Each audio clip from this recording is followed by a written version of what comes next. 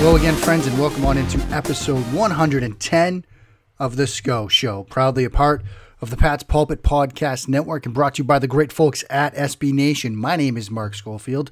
Happy to be back in the big chair for today, Thursday, May 21st, 2020. Hope you're all getting by as we sort of start to come out of our caves, our shells, whatever you want to call it.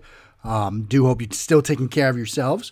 Today's show, another loaded one. We're going to talk a little bit about Patrick Chun in the second half of the show. We're also going to continue or really sort of dive into the summer scouting project a bit. We're going to talk a little bit about Jimmy Garoppolo, a little bit on how Kyle Shanahan helps him, a little bit on his footwork and how feet are the window into the mind of the quarterback. But we kick things off with Underdog Week, and I'll get to that in a second. But before we do, your usual reminders here at the outset. Please do follow along with the hijinks on Twitter at Mark Schofield. Check out the worker places like Inside the Pylon, Matt Waldman's Rookie Scouting Portfolio, Touchdown Wire, part of the USA Today Network, not one, not two, but three SB Nation websites. Big Blue View, Bleeding Green Nation, and right here at Pat's Pulpit. And we start, like so many shows across the SB Nation Podcast Network, and like so many articles on SB Nation, or the various SB Nation websites are this week, with the idea of underdogs. And it is Underdog Week here at SB Nation. And we love to root for underdogs. You know, I don't want to exclude people here, but rooting for underdogs is kind of like one of America's things. And I know across sports, most people like to root for underdogs. It's the idea that you too could achieve greatness, right? You know, the ultimate David versus Goliath story. We love to root for underdogs, but there are also some sort of sociological, historical underpinnings to that idea here in the States. You know, for example, a historian, Ed Ayers, summed up in an interview with WBUR back in 2018. He sort of summed up America's fascination with underdogs this way. And he said, quote, "I think ever since 13 scrappy colonies went up against the largest empire in the modern world, the beauty of America is everybody can think of themselves as an underdog in some way. The only true ones were the indigenous people who had some home court advantage, but still ended up really suffering from all that.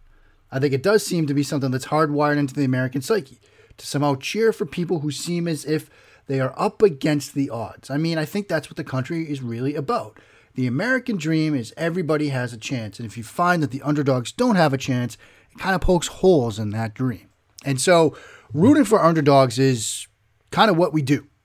And that's made Underdog Week here at SB Nation a little bit easy. And since it is Underdog Week, and since I do have a platform with which I can write about things such as underdogs, I took the opportunity to put together one final ode.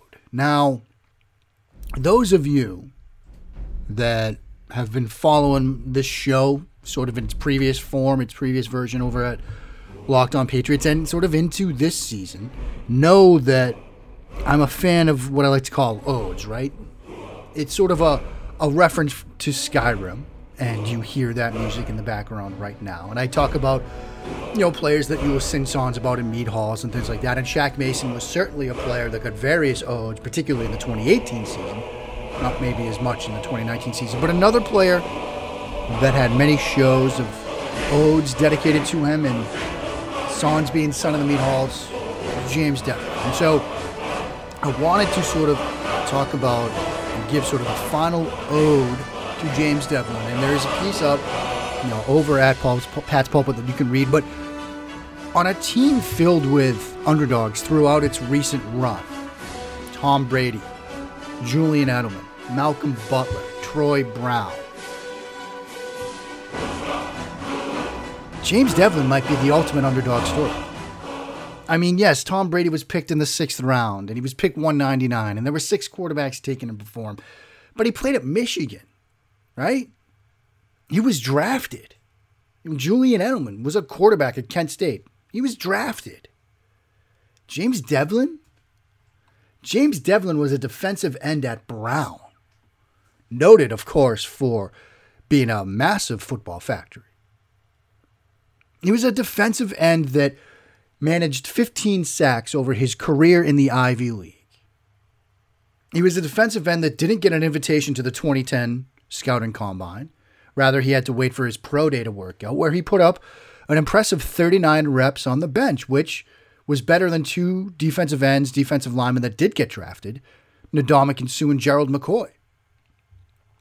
But ultimately, Devlin was not drafted.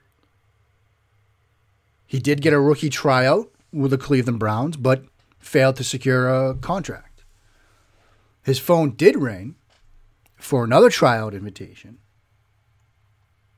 with the Oklahoma City Yard Dogs of the Arena League. Now, Devlin accepted it, took the tryout, and here's how he put it. He said, quote, "It was a bit of a leap of faith, but I knew that if I didn't give it a shot, no matter what level, I would always regret it. So I went ahead and took a chance. If I started my engineering career and started doing well and I'd never given football a chance, I'd always look back and think, what if?" So he went, he tried out, he made the team, he played in one game. But then right after that, he parlayed that into a spot with the Florida Tuskers of the United Football League. And that is where Devlin's career took a critical turn. He was convinced to switch to fullback. The coach, Jay Gruden. And so he spent 9 weeks with the Florida Tuskers. He learned the ins and outs of playing on the offensive side of the ball for the first time in a long time. His first positions in football were center and middle linebacker. And he did enough during that small period of time that when the UFL season ended, the Bengals came calling. As Devlin put it, quote, "A day after our UFL season ended, they called me, the Bengals that is, and brought me in for a tryout. That was another very good learning experience. I spent a lot of time watching film and going through practice. It was very valuable spending time behind Chris Presley, who was a great fullback. I shadowed him in how he played the game while learning from a great coach in Jim Anderson." The next training camp, 2011, he got a shot. An actual shot in training camp. Why? Well, the Bengals had hired a new head coach. That head coach, Jay Gruden.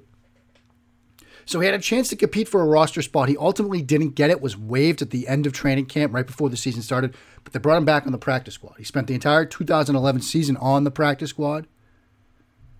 Same thing played out in 2012. Fought for a job in training camp, lost, got waived. This time the Bengals didn't bring him back, but another team called him. The New England Patriots. Now, I sort of want to skip ahead to how his ode ends, how his story ends, how his underdog tale ends. And that is the 2018 season. And if you sort of think about the 2018 season, right? This was an offense with the New England Patriots that was struggling to find an identity. It certainly wasn't, the sort of Brady-esque, spread them out, throw it all over the place, throw it 50 times type of offense, right? Like, this is an offense that sort of down the stretch became a power-running game. And we all remember the concerns about Brady, that Buffalo game in week 16, where he just didn't look right. Gronkowski was hurt. I remember being on the Locked On Patriots podcast and literally saying in front of this very microphone, in front of this very laptop, I don't think their passing game will be good enough. I don't think their passing game will be good enough in the playoffs. Wow. Again, you can add that to the list of things I've gotten wrong. But that season, sort of down the stretch, they did become that 21 personnel team. They ran 21 personnel on 213 plays in that 2018 season. The bulk of those plays, they ran the football. 211 of them, according to Warren Sharp's site, were running plays. They averaged 4.7 yards per carry and scored 5 touchdowns, 4 of which were from James Devlin. But they were a running team, largely with Devlin leading the way. And what was perhaps the 3-word mantra of that second sort of Brady-era dynasty? Do your job. Right? Do your job. And that was sort of what they used as a rallying cry in 2014. It was the name of the America's game after that Super Bowl win over the Seattle Seahawks. It was titled Do Your Job. But that sort of became the rallying cry, the viewpoint of that era. Just do your job. And what's more quintessential of a do-your-job type of role than being a fullback, right? Like, think of it this way. No boy or girl grows up wanting to be a fullback, right? No boy or girl grabs a football and heads to the backyard or the nearest neighborhood park and says something like, okay, here we go, Super Bowl 58, 2 minutes left, and then gets into a 3-point stance to throw a lead block. They mimic that they're under center. They mimic that they're in a shotgun. They pretend to be a quarterback, or it may be a receiver. You walk into most kids' bedrooms and you don't see posters of Kyle Juszczyk and Patrick Ricard on the wall. You don't see their jerseys in the closet. You see Lamar Jackson's. You see Patrick Mahomes's. You see Carson Wentz's. I can see those in my son's room. Like, playing fullback is the ultimate sort of do-your-job position because you block. And even offensive lines become somewhat, I don't want to say glamorous, but famous. I mean, the Hogs, for example. You know, fullback is the ultimate do-your-job position, and Devlin's is the ultimate do-your-job career. And it's the ultimate underdog story.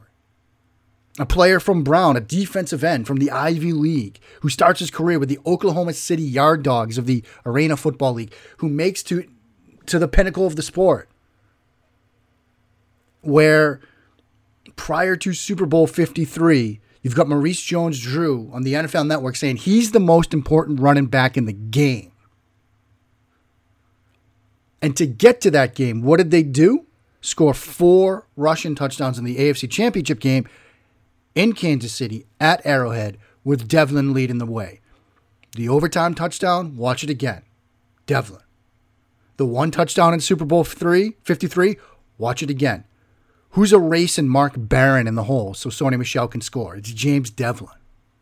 There's a reason I say that people will sing songs of his in the meat halls. And there's a reason this is not my first, but will unfortunately be my last ode to James Devlin. It's because his story is that story of doing your job, of accepting your role within a team, and doing everything you can to make that team better. Now, there have been better football players.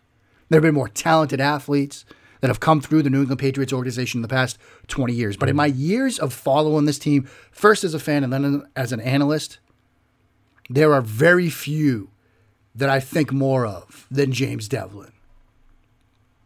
And I'm saddened that he's retired. He was an absolute joy and a privilege to watch and to cover. And I had to take this opportunity to sing one more ode in his name because he was a true football player, a true teammate, and the embodiment of that do your job mantra personified. But his is also the ultimate underdog story. Up next, some thoughts on Patrick Chung, some thoughts on Jimmy Garoppolo, and a little bit more. That's ahead on episode 110 of The Sco Show. Mark Schofield back with you now on episode 110 of The Sco Show. And having sung the final songs in honor of James Devlin, we turn now to more of the present. And we did get some Patriots news on Wednesday. Patriots news of the contractual type. New England Patriots coming to terms with a contract extension with safety Patrick Chung. The longtime veteran safety reached an extension on his current contract. According to Field Yates, who tweeted out, the Patriots and safety Patrick Chung have agreed to a 2-year extension through 2023 per sources. Chung gets $3 million to sign and is now due up to $12.8 million over the next 4 years. Now, of course, when it comes to all things Patriots related, we turn to Miguel Benzon at Pat's Cap on Twitter, who immediately updated the salary cap number in his mind. Tweeted out, my new Patriots salary cap tracker space number after accounting Patrick Chung's extension is $1.555 million.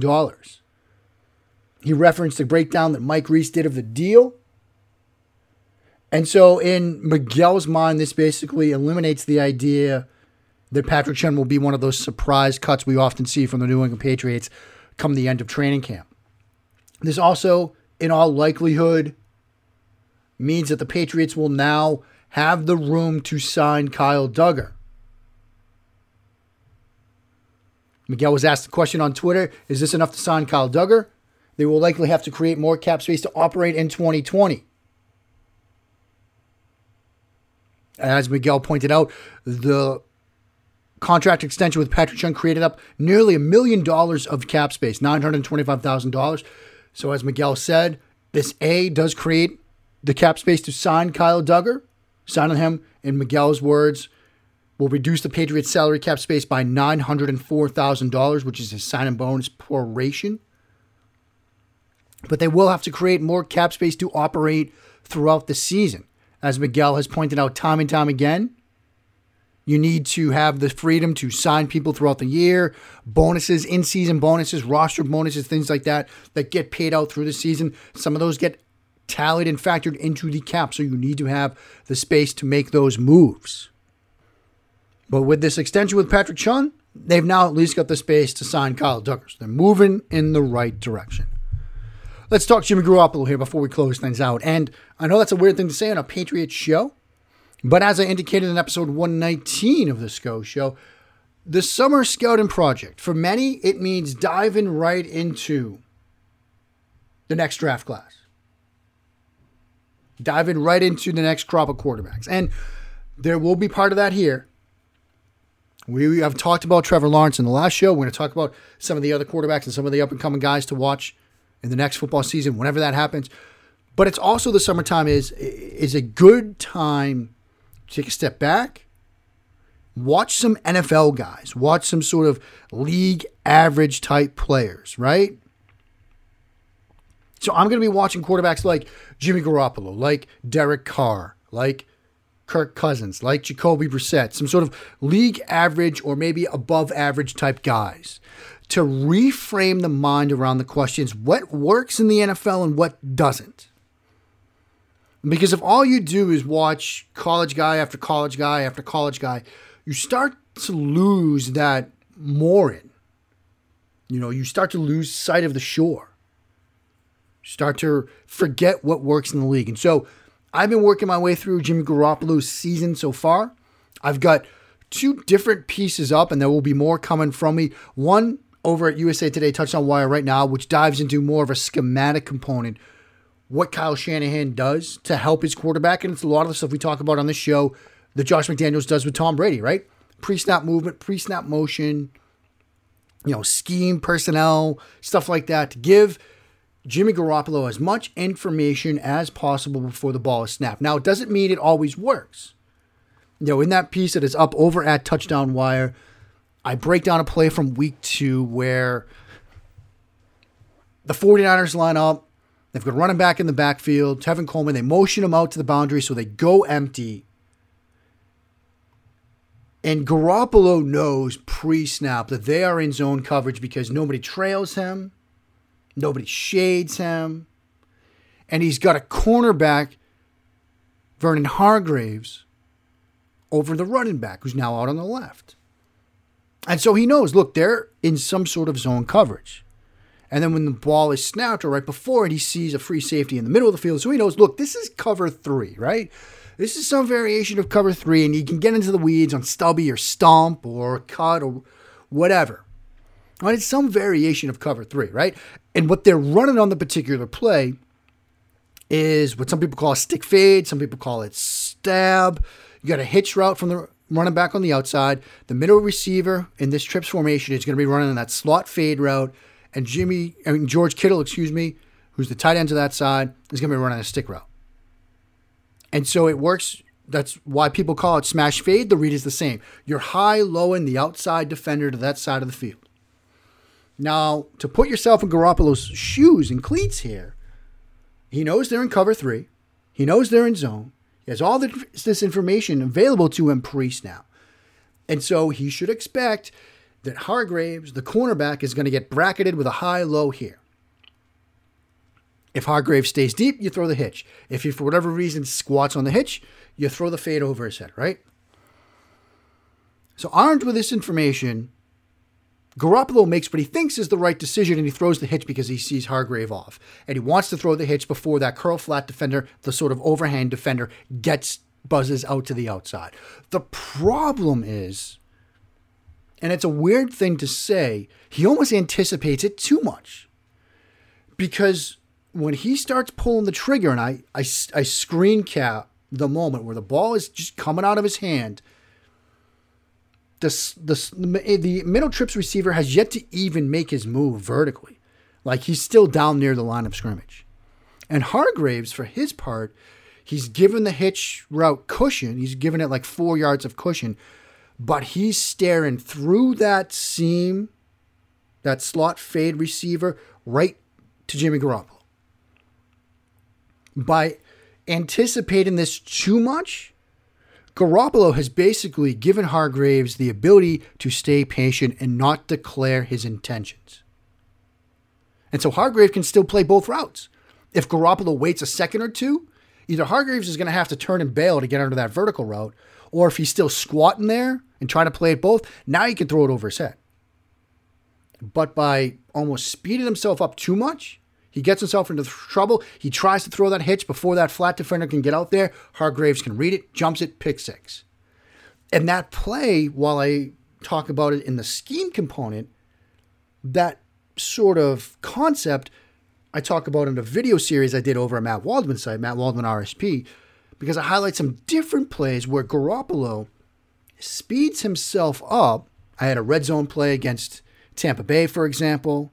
Actually, two red zone plays against Tampa. No, not two red zone plays. Two different plays against Tampa Bay. One in the red zone, one sort of in the open field, where he had opportunities to make plays, but he artificially sped the process up with his footwork and other ways.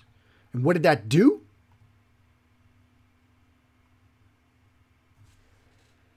It forced him to speed up his mind. And it led to mistakes. He had missed opportunities. He didn't reset his feet. He sped the process up too much. But to his credit, on a play later in the game that went for a touchdown, he had sort of a switch verticals concept to the left side. Rather than rushing it, rather than artificially speeding himself up, he slowed himself down. He reset the feet. He took that extra moment to set his feet, make sure the feet were properly underneath him, something he didn't do in the second play I highlight, and he hits it for a touchdown. And so as I continue to work through Garoppolo's 2019 season, that's something I'm going to keep an eye out for. Sort of, is he too impatient at times? Or can he sort of dial himself back and ground himself a bit to make some big plays? So, that's sort of a start, a window into what I'm seeing with Garoppolo. Again, I'm going to be sprinkling in these sort of summer scouting reports throughout the shows this summer.